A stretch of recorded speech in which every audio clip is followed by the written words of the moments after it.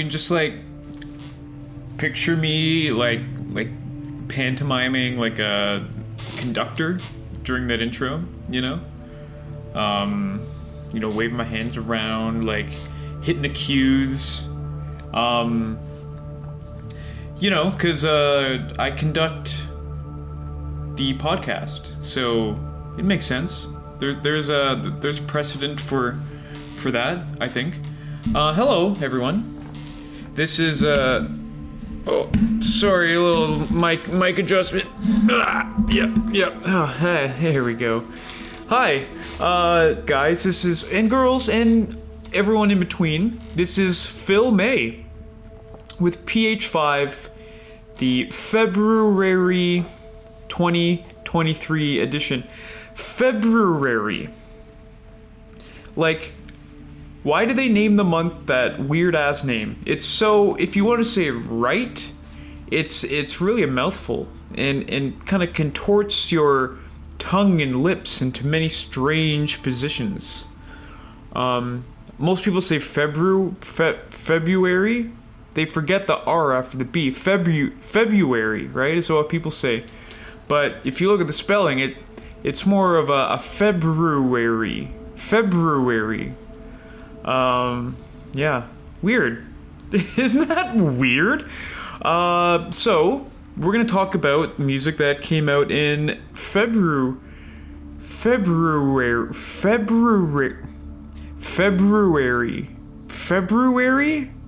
This word has completely lost all meaning to me at this point. February. Yeah, which was pretty alright, I guess. Yeah, it's been an interesting year. I mean, I don't know if necessarily anything super exciting has come out yet.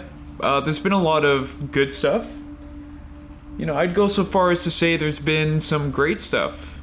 But, 2 months into the year, not to downplay anything that I'm about to talk about, but I still don't feel like there's anything that's really like, ooh, like, album of the year worthy, year-end list worthy, because of course that's the only thing that fucking matters, right? That said, there was a lot of great music this month. Stoked to talk about it. But yeah, I mean, nothing quite hitting the way things can hit quite yet. But I have faith. We're still early in. We got 10 more months to go. Yeah, so anything could happen.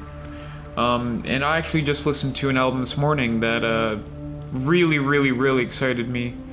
But seeing as how we're now in March, and this record technically came out in March, you're just gonna have to wait a month to figure out what that was. But I'll tell you, yeah, I really, really liked it. I'm really excited by it. One of those records that you have kind of meager expectations for, and then it completely blows those expectations out of the water. Can't wait to find out what that is. But for now, we're talking about February. So, how about we just start talking about February? Okay. Well, thanks a lot, as always, for coming along in this wild and wacky ride into, quote-unquote, music journalism. That's a very, nice way of putting it. Very, yeah, I wouldn't call this that. I'd call it just, me talking about some shit related to music in the albums that came out. Why don't I just get into it?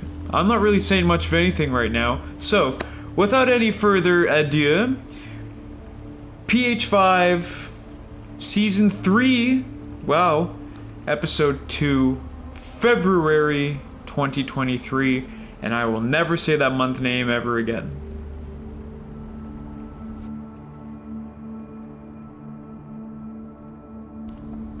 So, coming in at number 5 for the month of which name I said I would never say again, not 5 seconds ago, we actually have 2 albums. Hey! That's right, breaking the rules early, you know? That's what they're meant for, to be broken after all. We have... the latest 2 records by Ulthar.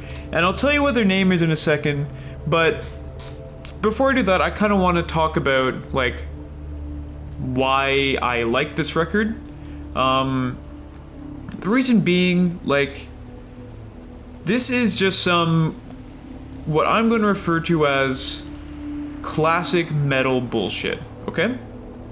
So, Ulthar released 2 albums on the same day, a few weeks ago.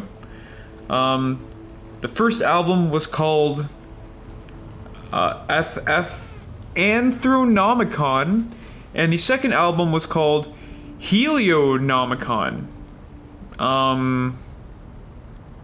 Again, classic metal bullshit, right? So, Anthronomicon is a little bit more of your standard fare, you know, there's like 8 songs of varying length. Kind of what you think of when you think of, like, you know, an album. It has songs. And Helionomicon is a slightly different beast in that it only contains 2 songs, each being about 20 minutes long. Now, interestingly enough, if you take a look at the song names on Helionomicon, the first song is called Helionomicon, and the second song is called Anthronomicon, which is actually the title of the second, or the first record, if you will. So it's like the second song of the 2 20-minute long songs is the name of the other album, which has 8 songs on it. It's just like some classic confounding shit, you know? And here, let's take a look at some of the song names on Anthronomicon. We've got a Cephalophore, right? Here we go, right? Fractional Fortresses, okay? How about Flesh Propulsion, okay? Oh, here we go. Astronumeral Octave Chants, cool. How about Coagulation of Forms? And then we've got a Larynx Plateau, which is my absolute favorite. You know, it's basically just like, you know, like a platform of throat, I guess. Wink. And then, you know, your last song, you've got Cultus Quadrivium. So I hope you understand what I mean when I say it's just some classic metal bullshit. Which is great. I mean, you need that in your life, I think. We all need our, you know, maybe not daily, but occasional dose of that just kind of bullshit. And, you know, song names and kind of absurd album layout aside, the music itself very firmly falls into that category of classic metal bullshit. So they play what I guess you would call kind of like a blackened death metal type of metal. You know, they'll occasionally bring in some other influences into their sound, some doomy stuff. You know, every now and then you'll get a nice, like, very thrashy guitar riff or, you know, guitar solo. You know, the growled vocals. Like, you kind of already know what you're going to listen to when you put this record on. But that's okay, because it delivers on expectations. And, you know, if you have high expectations for it, it'll live up to those. It really depends on how much you can stomach death metal at the end of the day, and how much you like riffs, because this is very much riff music, where the songwriting is entirely about the riff, and different places you can take the riff, and how you can kind of bend and distort the forms of the riff and into different shapes and sizes and whatever it may be. Now, the Helionomicon, the long songs one, does have, you know, passages where the music kind of devolves into drones and more ambiances, and occasionally some acoustic elements come in, but that's just standard classic fare for this type of music. There's nothing wrong with solid working class death metal that isn't afraid to get a little bit adventurous now and then, and that's exactly how I would describe this pair of Ulthar albums. So again, just solid. It comes to work, does the job, does it well, then goes home at the end of the day. And there's absolutely nothing wrong with that. If you're looking for a dose of, some great death metal with some blackened metal and other metal influences, this is going to hit the spot for you.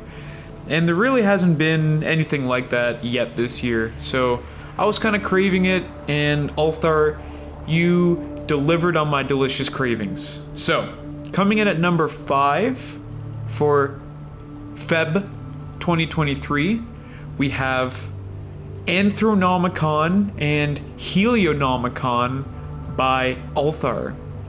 And I said those album names just then without staring at them, which is impressive.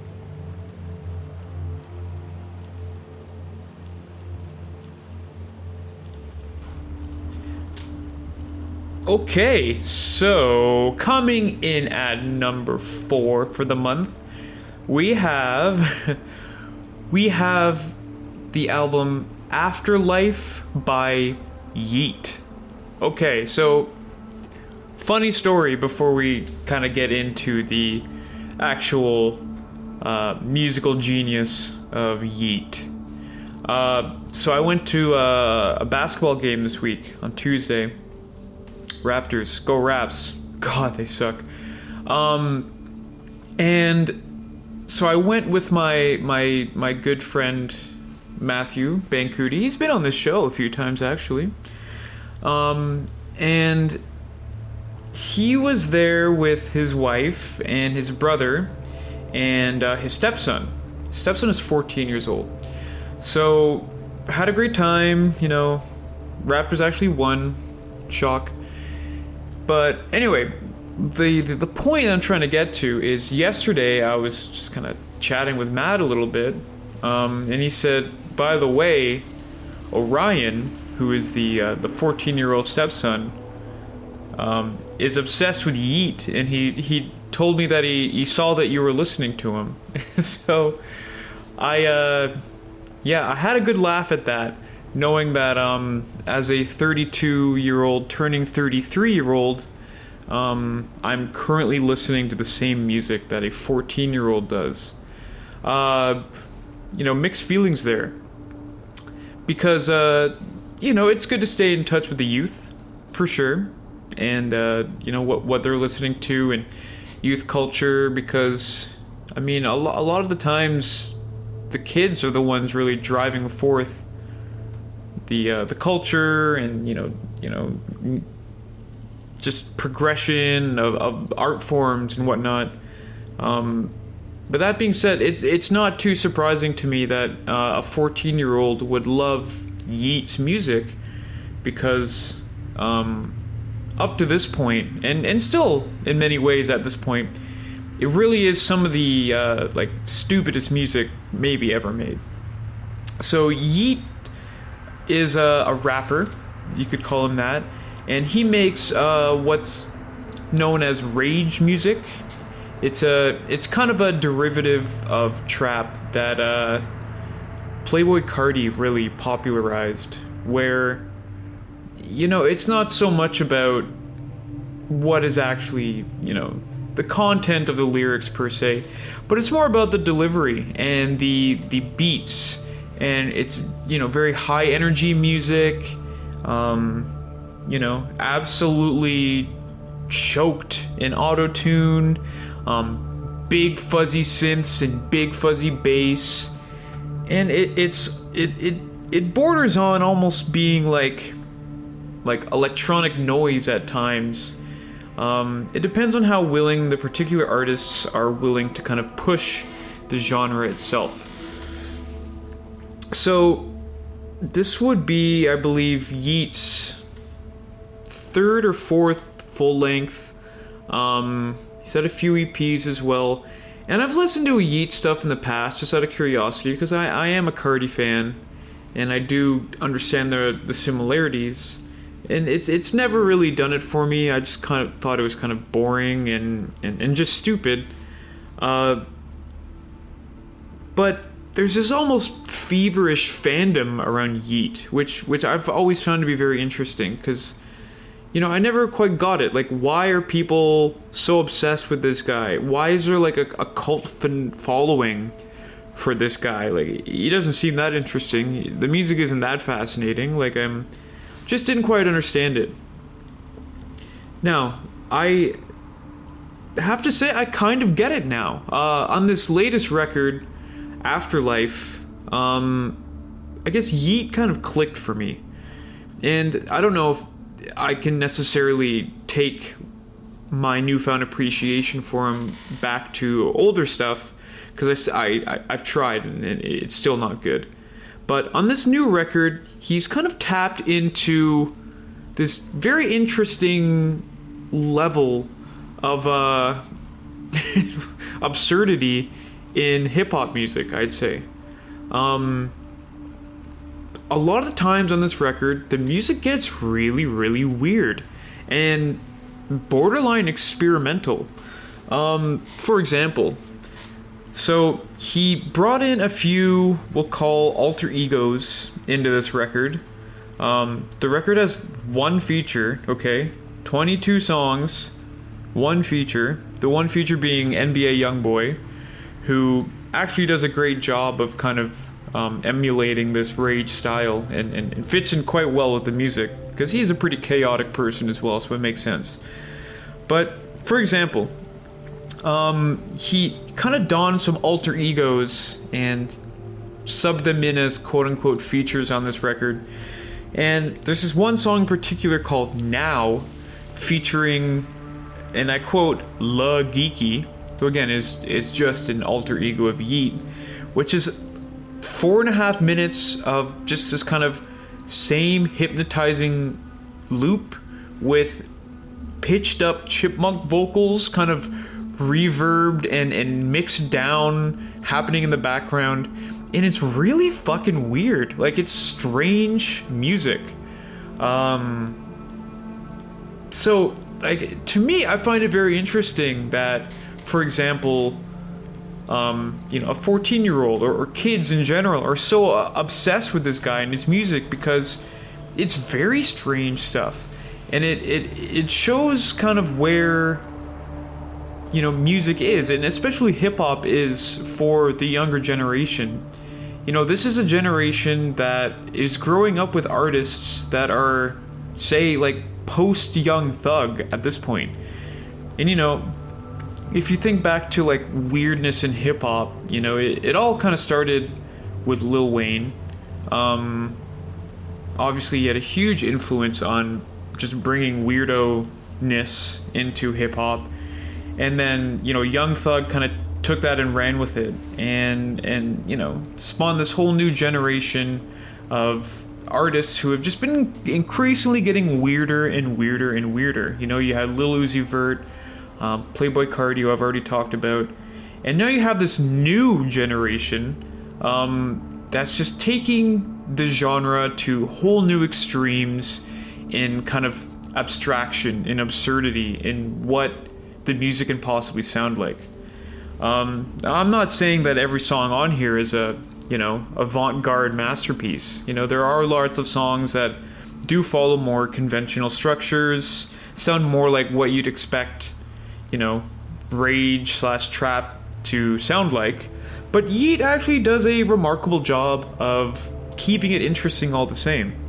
Good example would be the song Mean Fiend, which I have listened to on repeat basically for the past few days. It's a fairly straightforward song in terms of, you know, this particular style, but he manages to switch up his flow and add enough kind of weird vocal tics that it's very compelling and very interesting, and you kind of want to keep going back to it. And this is music that doesn't really rely on hooks to keep you engaged, at least not in the conventional sense of a hook, in something that is melodically catchy. The hooks on this album are just like weird sounds that are interesting and you want to keep hearing, if that makes any sense. Whether that be, blown out bass and strange synth noises, or, and for the most part, just, strange choices vocally on behalf of Yeat.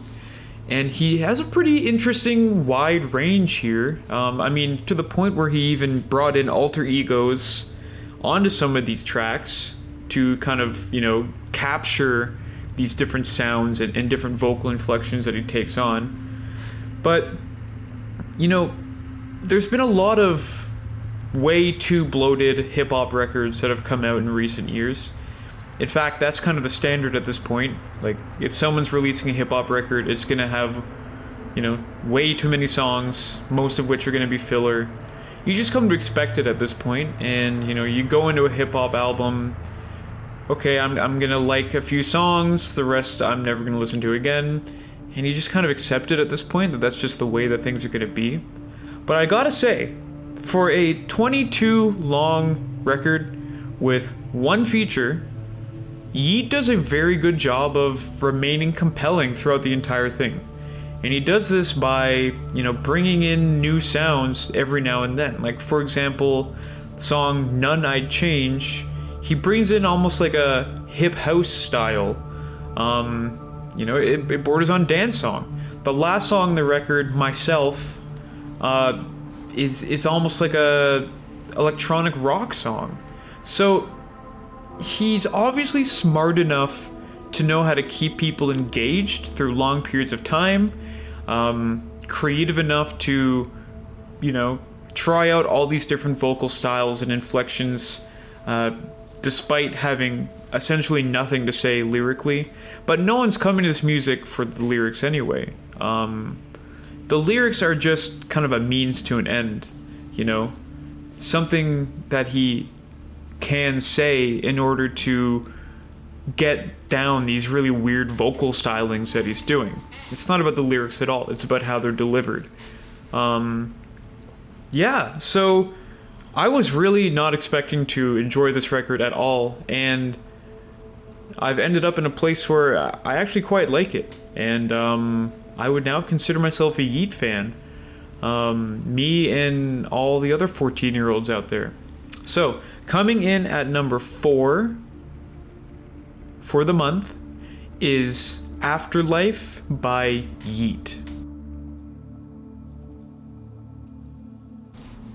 Okay, so coming in at number 3 for the month, we have the band See You Next Tuesday with the album Distractions.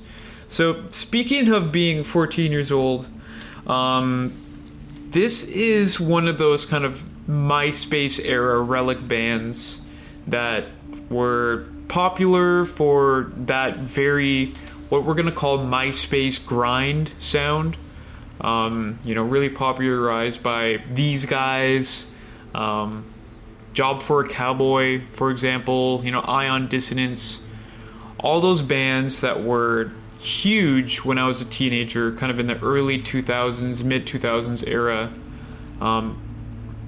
Bands that were just trying to be as heavy and ridiculous as possible without any real thought into songwriting or taste, for that matter. I mean, come on, the band is literally called See You Next Tuesday. So I was a fan of this genre back in the day. Again, I was 15 years old, so the kind of stupidity appealed to me. But, as I got older, I kind of realized just how kind of vapid the whole scene was and how, we'll go with problematic a lot of those bands were at the time. And this band is no exception. Let me give you some examples of some song titles from their debut record, which came out in 2007. Let's see. You've got... See, it's hard because, like, I'm trying to look at the song titles, but they're all those ridiculous, like, sentence-long titles, so I can't even see the whole thing. But what do we got here? We've got Let's Go Halvesies on a Bastard. How to Survive a Vicious Cockfight. Here, we got a song here that's called Before I Die, I'm Gonna Fuck Me a Fish. Yeah, that's what the song's called. Before I Die, I'm gonna fuck me a fish. So, it's just immature, stupid bullshit. So, what happens when a band whose kind of entire identity revolves around just making music as heavy and extreme and immature as possible, makes a record 15 years later, okay? So, first of all, you have to ask, why are they even doing it? And the reason for this is that whole style of music that kind of like, again, I'm going to call it MySpace grind, that kind of like, you know, metalcore influenced, slam, whatever you want to call it, is kind of back in a big way now. You know, popularized by bands like, Wrist Meets Razor, See You Space Cowboy, which is funny, very similar band name. But yeah, that whole genre is back. I mean, I don't really know who's listening to it, to be honest, but I think it's actually people like me, people who liked that style of music when they were younger, and over the years have just kind of developed this taste for it again, you know? Is that nostalgia? Is it... I mean, nostalgia is really the only explanation I've got for it, but there is a market for this kind of music again. But obviously society has changed quite significantly since, you know, the mid-2000s era, and you can't really get away with making songs that are overtly misogynistic or just, you know, extremely problematic in nature, as the vast majority of those songs back in the day were. So, what do you do if you're a band like that? Well, you just gotta grow up. And Distractions, this latest album by See You Next Tuesday, is the sound of a band that is very much grown up. They do take a lot of the, you know, stylistic, you know, notes from their early stuff. Again, this is some pulverizingly heavy music. The songs are usually very short, ranging anywhere from 30 seconds to 2 minutes long. But they've also brought in a lot of kind of different influences, and you can tell that, you know, what they're singing, what they're screaming about, and, you know, what these songs are about is about real pain, and not just pain that's kind of been put on in order to appeal to stupid teenagers. Yeah, there's like real emotion in this, and not just manufactured emotion. Again, they've kind of brought in different sounds into the mix as well, you know, incorporating a lot of dark electronics, almost vaguely industrial. The music is very sample heavy at times, which is nothing new. They you know, did like to use samples back in those days, but instead of using, you know, really stupid samples, just to kind of add to the shock lulls factor of the music, the samples are tasteful and kind of add on to the themes that already exist in the music itself. And it all comes to a head in the last song called Strange Music, which is funny because I think I've said that exact phrase already this time, which is a 7-minute long dirge, which again isn't necessarily out of question for a band like this back in the day, but it feels purposeful instead of just, oh, we need to make a long song. Let's just fill it with as much random bullshit as possible. No, this is a dirge with a purpose, if you will. And by the end of the record, you kind of feel like, okay, so this is what it sounds like when immaturity grows up. And when you take a genre that was inherently steeped in, hormones and kind of teenage angst and all this kind of stuff, and you apply it to a group of late 30-year-olds, this is kind of what you get. And they sound better than ever because of it. They kind of sound like an actual real band worth taking seriously, instead of yet another joke band on a bill of 20 others that sound exactly like them. And it's probably just me having that kind of connection to that genre from the past, but I find this music very compelling and very easy to listen to. Despite its very difficult to listen to nature, I keep going back to it. And it's a short record, so it's very easy for me to just put it on again once I've gotten it over. There's a weird comfort to this music for me. Reminds me of being young, reminds me of that feeling of vitality where the only way that I can really express how I'm feeling, or the only thing that really makes sense to me and connects to me, is this really ugly, abrasive music, because it's the only thing that's really, it's like my thoughts and what's going on in my head in audio form, So I guess it's just nice to be able to hear that 15, 20 years later and still be able to have that connection. So, coming in at number 3 for Feb 2023, we have See You Next Tuesday, Distractions.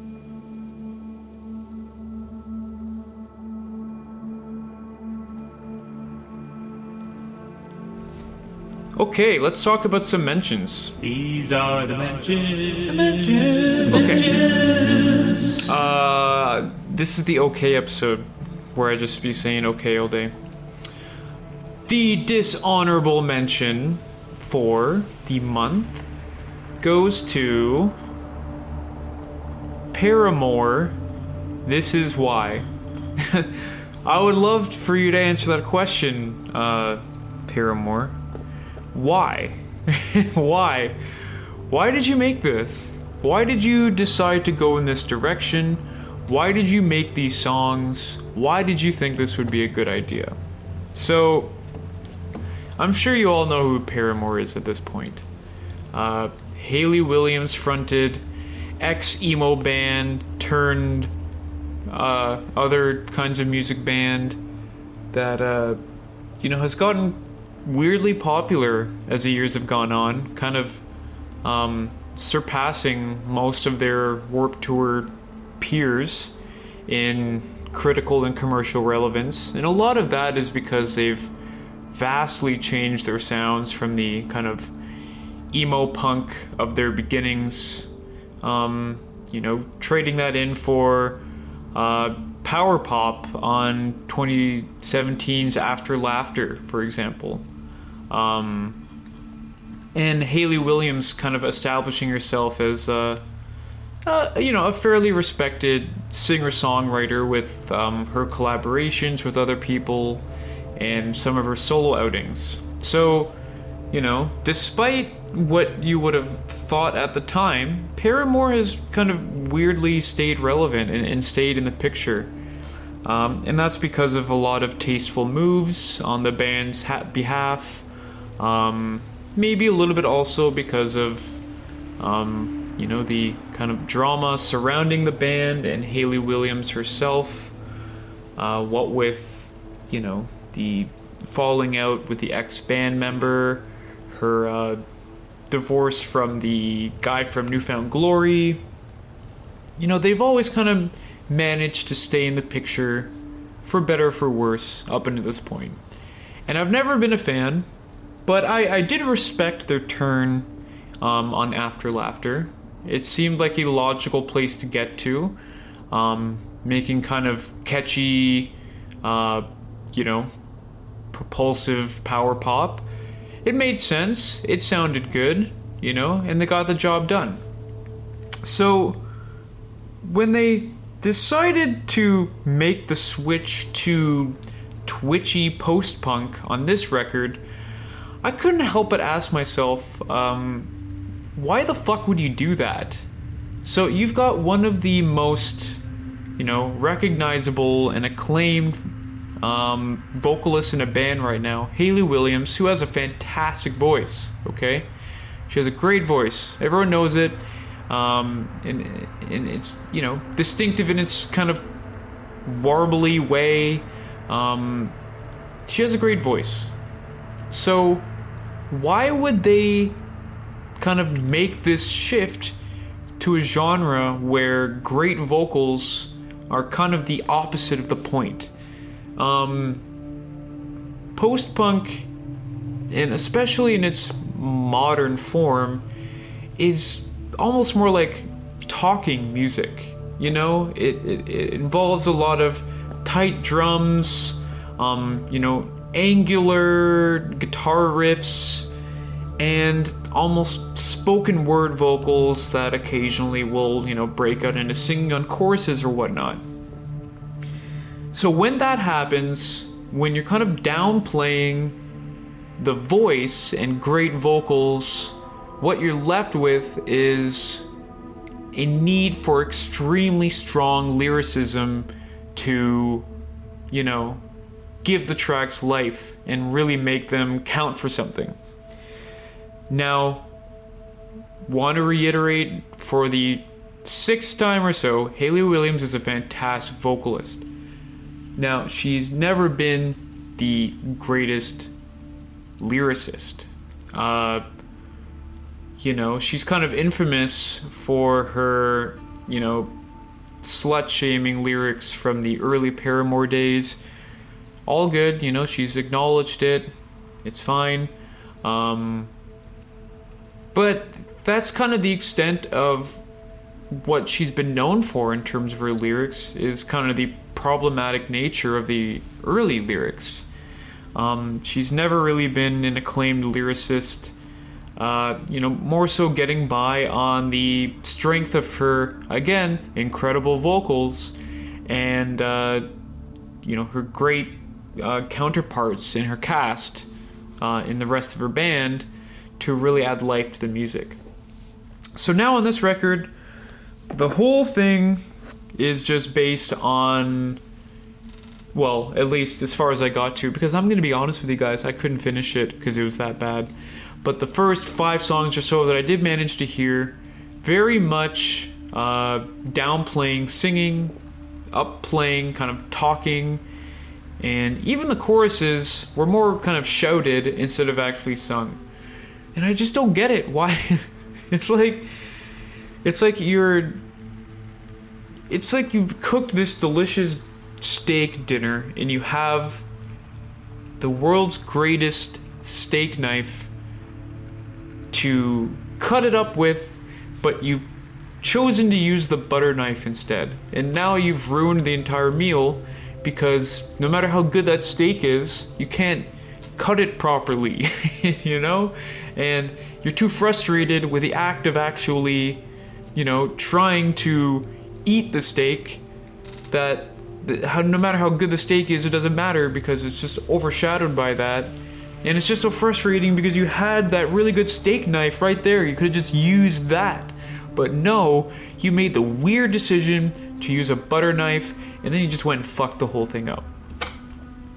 Does that make sense? Because that's kind of what I feel like when I'm listening to this. It's like, why would you go this direction? Like, I get if you like this kind of music, sure. I get if you want to dabble in it, sure. Maybe throw a song or two in there that's, the block party light style that you're trying to go for.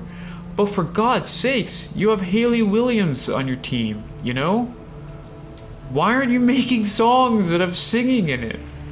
Why are you relying on the strength of her extremely cringeworthy lyrics to carry these songs forward? And I respect wanting to get political, I do. But when the lyrics are so ham-fisted and on the nose, it's like, damn, like, you're making me want to do all the things that you're singing against, because I'm just so frustrated with how these songs sound. I don't like picking on bands that I don't even really like in the first place when it comes to these dishonorable mentions, but I've respected Paramore. I respect this kind of arc that they've been on, and I don't know why they went and fucked it up with this record. I hope they're happy. I hope this is what they wanted to make. I hope that weird creative desire to create this kind of music has been fulfilled. I hope they're happy with the end product, because no one else is. I'm not just speaking on my behalf here. This is a pretty widely accepted fact that this is a bomb. So, who knows what's next? Luckily for them, they're a band that has enough goodwill that people will stick with them. And you know what? Maybe we can just forget this ever happened. So, the dishonorable mention for the month is This Is Why by Paramore. Why indeed? Okay, the mention for the month is the record Quest for Fire by Skrillex. Yeah, that Skrillex. So Skrillex returned after a many-year absence with a pair of records that dropped a few weeks ago. And this is only his second actual full-length. Second and third, because he did release 2. But I'm only going to be talking about one of the 2 today, because the second one isn't that good and isn't that interesting and not worthy of talking about. But it's fascinating to think that Skrillex, a guy who was monstrously influential in the very late 2000s, early 2010s, by basically single-handedly bringing the bro step style of dubstep to the mainstream and completely taking over the underground with that sound, actually has very little output to his name. There's the Scary Monsters and Nice Sprites, or whatever the EP is called, from that kind of bro step heyday. There was Recess, his first official full-length under the Skrillex moniker that he released a few years later. And then nothing until just a few weeks ago. And a large part of that absence has been because he's been dealing with some personal stuff. Whatever it is, he's back now. And he's been back in a big way. He did a show at Madison Square Garden a week or 2 ago with Fred again and Fortet, and the whole thing was like a 5-hour-long rave at MSG, which is pretty fucking incredible if you think about it. Anyway, the point being, Skrillex is back, he's here, and while being an absolute adamant despiser of that particular strain of dubstep that he kind of forcefully brought into the world and spawned many extremely sub-tier knockoff DJs and producers in his wake, I still kind of respect him because, again, he was able to have this much influence on the genre despite not doing that much in it. I respect that he has kind of been a music lifer. Again, for those who don't know, he was the frontman from First to Last for their first few initial records. So he's a guy that's earned his respect, whether you like it or not. So when the new record dropped, Quest for Fire, I had to check it out because, all this talk of he's been gone for so long, Skrillex's big return, is this going to be dubstep's return? Is he going to kind of dabble in different genres? He's hanging out with Fortet all the time and stuff like that. You think about and I guess I let this out, his collaboration with Diplo, the Jack U record from the mid 2010s, was a huge hit, very, very big in the mainstream, with those Justin Bieber collaboration tracks. This is a guy that clearly knows what he's doing. So for him to come back in this kind of big comeback way, you gotta check it out. If you're a fan of electronic music at all, you're kind of compelled and inclined to see what Skrillex is up to. So that brings us to the actual album itself. Now, here's the thing, okay? And I've had this discussion with a few people now. The songs on this record aren't great. Skrillex is not a great songwriter. And that's ultimately where the record kind of lacks the most and where he could improve. And that's kind of where I think the Jack U record had a lot of success, because he was working with Diplo, he was working with Justin Bieber, he was working with songwriters, people who have an emphasis on creating good songs. That's where he needs to work on more. And you know what? It's okay if you don't have that natural, innate gift for songwriting. That's what songwriters are for. Like, there's a whole industry of people who literally just write songs. That's all they do. I'd encourage him to seek those people out. And the reason why I think it's important for him to do that is because I do believe there is a lot of merit in his music. The reason being, in terms of just pure production, he has got to be one of the greatest producers on the planet. And again, this is coming from a guy who was proudly anti-Skrillex back in the day. Like, really, really did not like that shit, did not like the culture that he spawned, hated all of that. But listening to this record, I am very confident in saying he is one of the world's greatest producers. The sound design on these songs is just unbelievable. Like, this thing sounds so good. And you can tell that this is a guy that absolutely loves the craft of producing music. The attention to detail in every single second of this record is insane. Like, this sounds like it took him, and I mean, it did, I guess, but years to make, because everything is just so meticulously placed, meticulously mixed. It just sounds so good.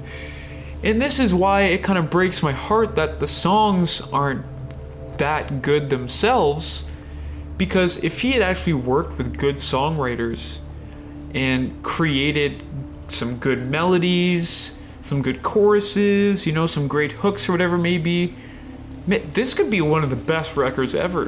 Like, it sounds so good, but the songs aren't that good. It's a weird kind of paradox where, like, I'm not listening to the music because of the music per se. Like, I'm listening to it for the extremely meticulous detail to the sounds that I'm hearing. It's a really weird effect, and it reminds me in a ways of I'll call it the post-Skrillex era, where producers themselves were kind of having a moment and releasing producer records. Like, think of artists like Shlomo, for example, where the whole idea was, hey, I'm gonna make this album of just like really cool sounds, and they weren't as much songs as they were just kind of like experiments in sound design in the forms of songs.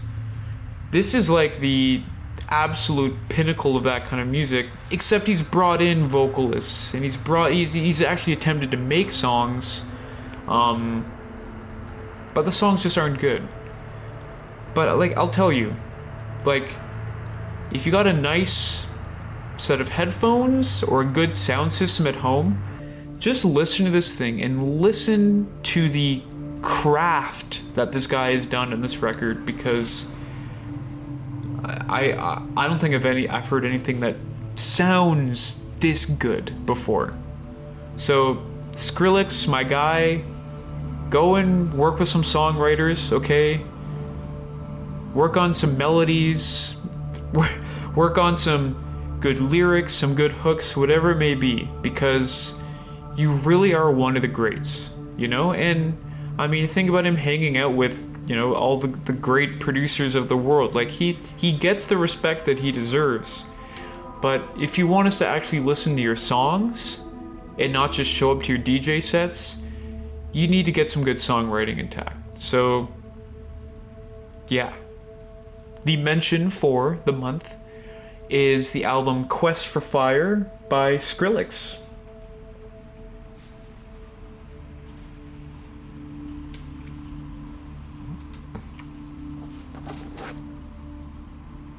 And for the honorable mention for the month, we have... What do we have? Right. We have the album Shook by Algiers. And maybe part of the reason why I for a moment there, couldn't remember exactly what the record was, is because, if I'm being honest with you guys, I haven't listened to the whole thing yet. I probably never will. But I wanted to bring it up, and I wanted to put it in this honorable mention slot, because even though I don't really feel compelled to listen to it, the first few songs that I did listen to, I can really tell that this is, to the band anyway, extremely important music. And I can tell that to a certain subsection of listeners, this would be extremely important to them. It's highly political music. It is kind of an omnivorous album in that it is kind of, you know, has its foundations in, hip hop and post punk, but it's really bringing in so many other styles, and the list of collaborators on this record are so long and so impressive. I mean, you've got a song that has Backwash and Billy Woods on the same track. It's cool. Conceptually, it's so cool, but there's just something about it that I listen to and I'm like, yeah, I don't really care for this. I don't really want to listen to this. But like, I almost feel guilty because I feel like I should want to. Like, I feel like the amount of care that has been put into this record, the amount of effort, the amount of thought, by not just the band, but by all the collaborators, all the people involved in it, is so impressive, you know? I just wish I wanted to listen to it more, because I don't. I'd rather listen to Yeat. But if you're the kind of person out there that likes, Zach De La Rocha, who is on one of these songs, go for it. If you're a person who is a fan of Run the Jewels, this is probably your album of the year. Like, is what I'm saying making sense? It's very serious music. So if you like music that's really serious, and really means it, oh, you're gonna eat this shit up. But maybe I just wasn't in the mood for that kind of stuff this month, I don't know. Maybe later on this year, I'll be in the right headspace to listen to this, and it will be my favorite record ever. Who knows? But for now, it's just not hitting for me. But I can tell that I can tell that it's good. It's just not connecting with me. And hopefully some listeners out there will hear what I'm saying, give the record a chance, and absolutely love it. In fact, I know that if listeners out there give the record a chance, they will absolutely love it. I just don't. I'm allowed to respect things and not necessarily like them, right? That's just how I feel. It is what it is. So, coming in for the honorable mention for this month, 2023, we have Shook by Algiers. These are the mentions. The mentions. Okay. Back to the numerical list. Number 2 for the month, 2023, is... Oh, I'm just looking at some squirrels fighting in this tree outside. Oh, that was cool. Number 2 for the month is Desire I Want to Turn Into You by Caroline Polacheck. So, Ms. Polacheck used to be in indie pop band Chairlift. And boy, has she come a long way from the days of opening for Ariel Pink on his tours. Polacheck has carved out kind of her own career in the, we'll call it, weird pop realm. She's worked as a songwriter on Beyonce records. She's collaborating with Grimes and Dido on this record. She's really established herself at kind of the forefront of the underground, not so underground pop music. And she released this really obnoxious tweet. Released a tweet. She posted this really obnoxious tweet a month or two ago where she was basically saying, I'm so sick of being called this generation's Kate Bush. I'm this generation's Caroline Polacheck. Which is like, ugh, what a horrible, disgusting thing to say. It's just so cringeworthy. But I kind of get where she's coming from at the same time. Her and Kate Bush make similar types of pop music that's very forward-thinking, very grounded almost in mythology, bringing in interesting styles that you wouldn't otherwise hear in pop music, like Balearic sounds, ambience, things like this. They write songs that are ostensibly pop songs in that they're, catchy and follow, for the most part, somewhat straightforward song structures, but they're not afraid to get weird with it too. So this is Caroline Polacheck's second solo album under her birth name. And it's easily the best music she's released in her career, no matter what moniker she's been under. It kind of feels like her just embracing everything, embracing pop music without having to worry about the hang-ups of being an ex-indie artist. Finds her embracing otherworldly sounds without worrying, like, oh, what's this white girl from Brooklyn gonna sound like, singing over a, horchata track. It's her unafraid, it sounds like, for really the first time. And it's really hit after hit after hit on this record. And that's kind of what I really admire about it, is how consistent it is. There's no two songs that really sound the same on this record, but they all are either good, really good, or excellent. My personal favorites being Blood and Butter, and the last song, Billions. Two songs that I really think are some of the best songs released this year.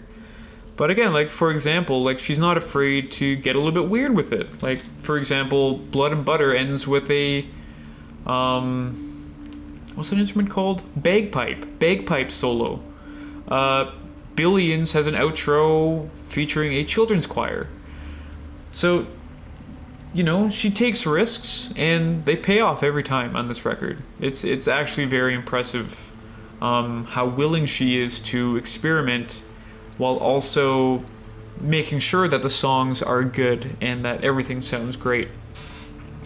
Usually there's a misfire or two when you have this kind of creative abandon that she's succumbed to on this record, but there's not really any, honestly. It's a solid listen from front to back. And, you know, it reminds me of almost what I had wished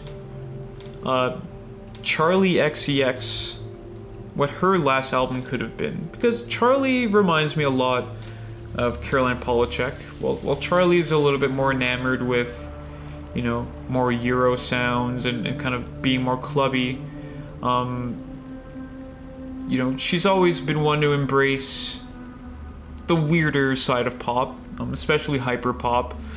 But on her last record, Crash, it was just kind of boring. You know, there were a few good songs, but the whole thing really just kind of washed over you and doesn't leave too much of an impact. Why that is, I don't know. I mean, I discussed that on last year's podcast. I don't remember what I said. I'm sure it was very insightful, though, if you want to go and dig up that episode. But this record is successful, you know? It's just enough pop. It's just enough experimentation. It's just enough of everything that it's tasteful. It's extremely catchy. Her lyrics, if you're a lyrics person, are compelling enough that you kind of want to dig deeper into what it is that she's trying to get at. She comes across as a charming, interesting person. Yeah, it's just a win, basically, in every way I can think of. And kind of everything you can hope for from a pop record.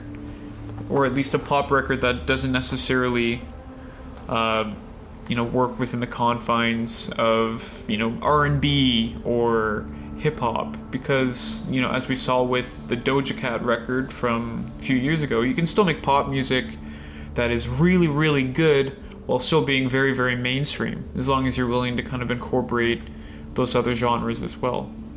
And this is a really, really good pop record that isn't concerned with being mainstream. Yeah. So, coming in at number 2 for this month, 2023. Fuck it, I'm just gonna say it. Coming in for February 2023 is Desire I Want to Turn Into You by Caroline Polacheck.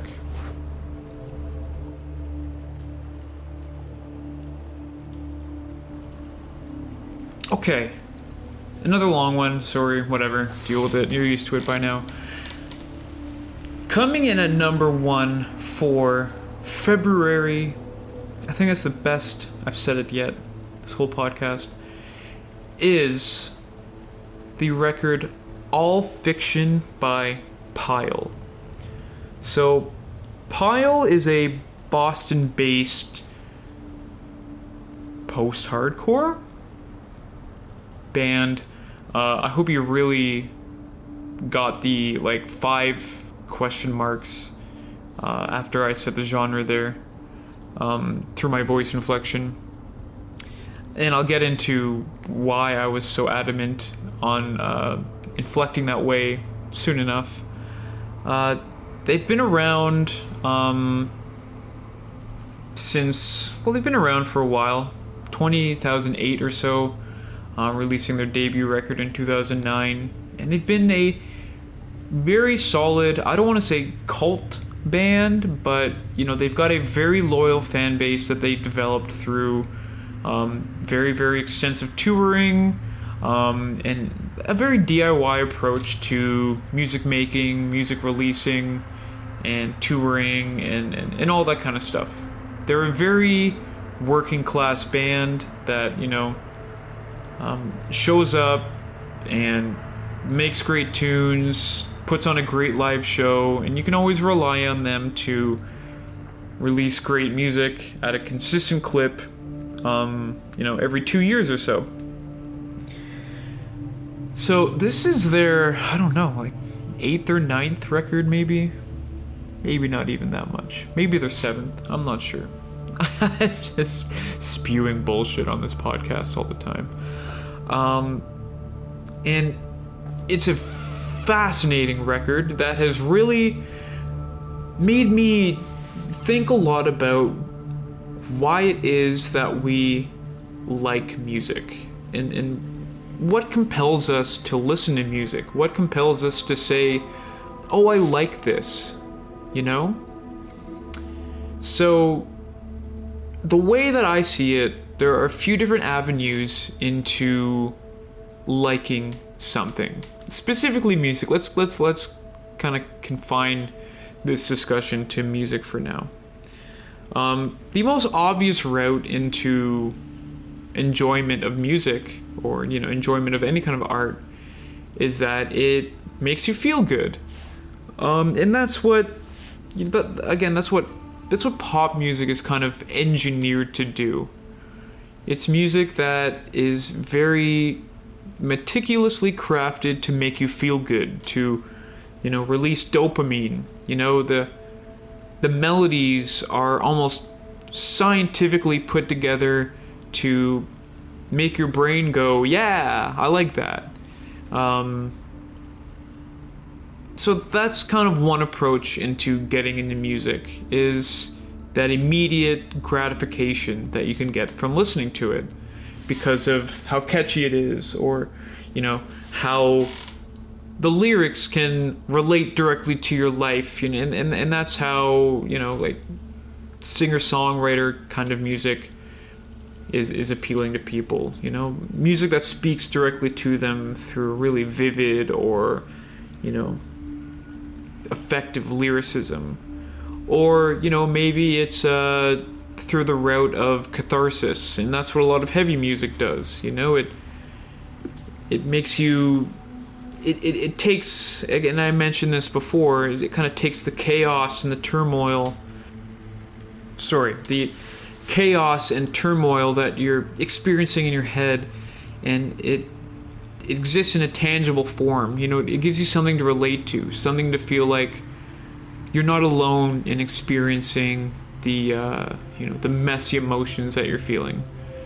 So yeah, there are a lot of different ways to begin to enjoy music. Now,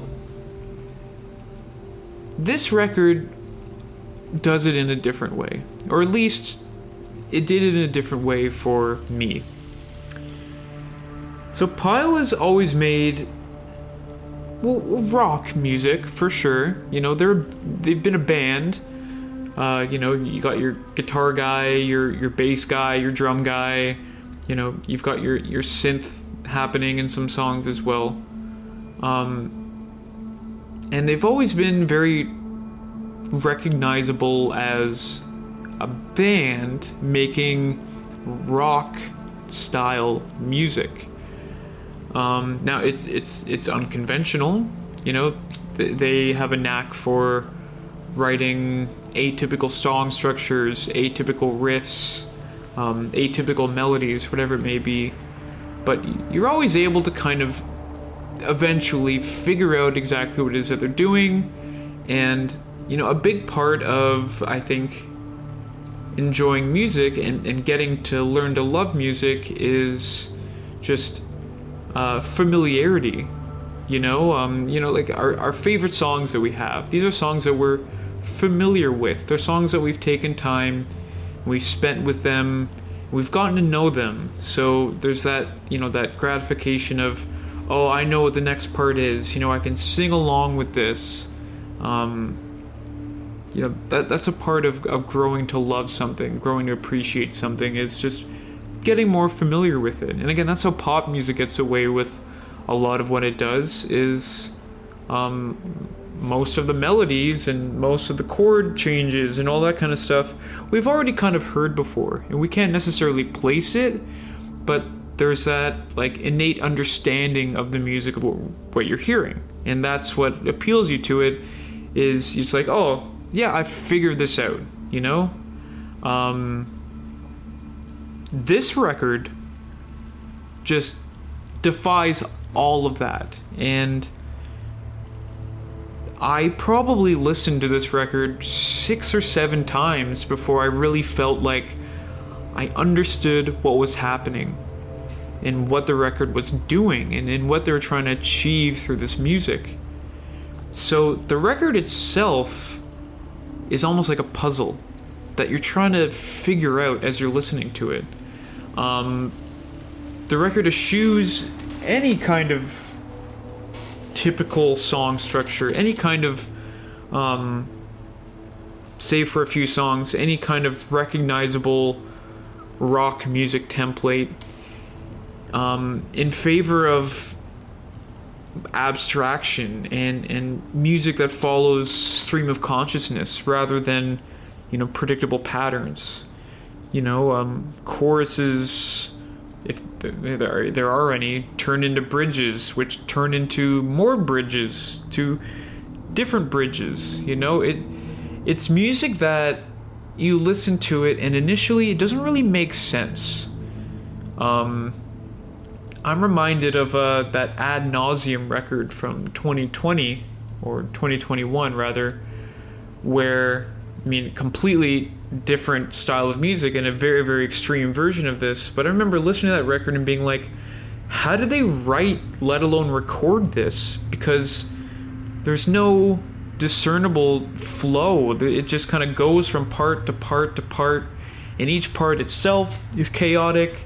And I just don't understand how you would write like a 6-minute long song where nothing seems to have any connection to what's happening next, but in an intriguing way. And that's kind of how I felt about this record listening to it.